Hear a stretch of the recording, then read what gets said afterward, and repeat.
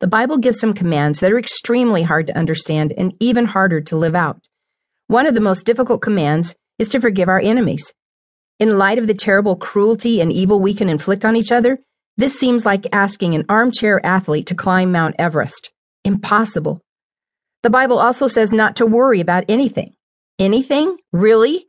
Many of us spend a good portion of every waking hour worried or anxious about something.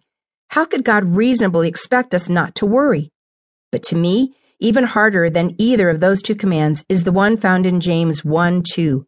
When troubles of any kind come your way, consider it an opportunity for great joy. Are you kidding me? When trouble comes my way, my first thoughts aren't usually about experiencing great joy. My typical reaction is more along the lines of fear, panic, worry, and even hopelessness. At the very least, I reserve the right to gripe and moan about my troubles. Hardly an opportunity for great joy. It's really because of my own struggles to live with joy that I began to explore why my experiences didn't match up with Scripture. I studied the life of Jesus Christ and observed the way biblical characters such as King David, Mary, the mother of Jesus, the Apostle Paul, and James, the half-brother of Jesus, reacted to trouble and sorrow in hard times.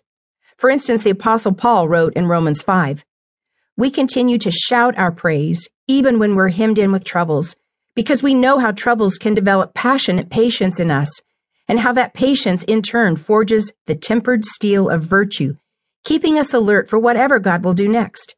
In alert expectancy such as this, we're never left feeling shortchanged. Quite the contrary. We can't round up enough containers to hold everything God generously pours into our lives through the Holy Spirit. Verses 3-5, the Message. I saw a Grand Canyon-sized gap between their lives and mine, and it began to bother me. It was clear that joy, even in pain, was something the biblical writers expected Christians to experience.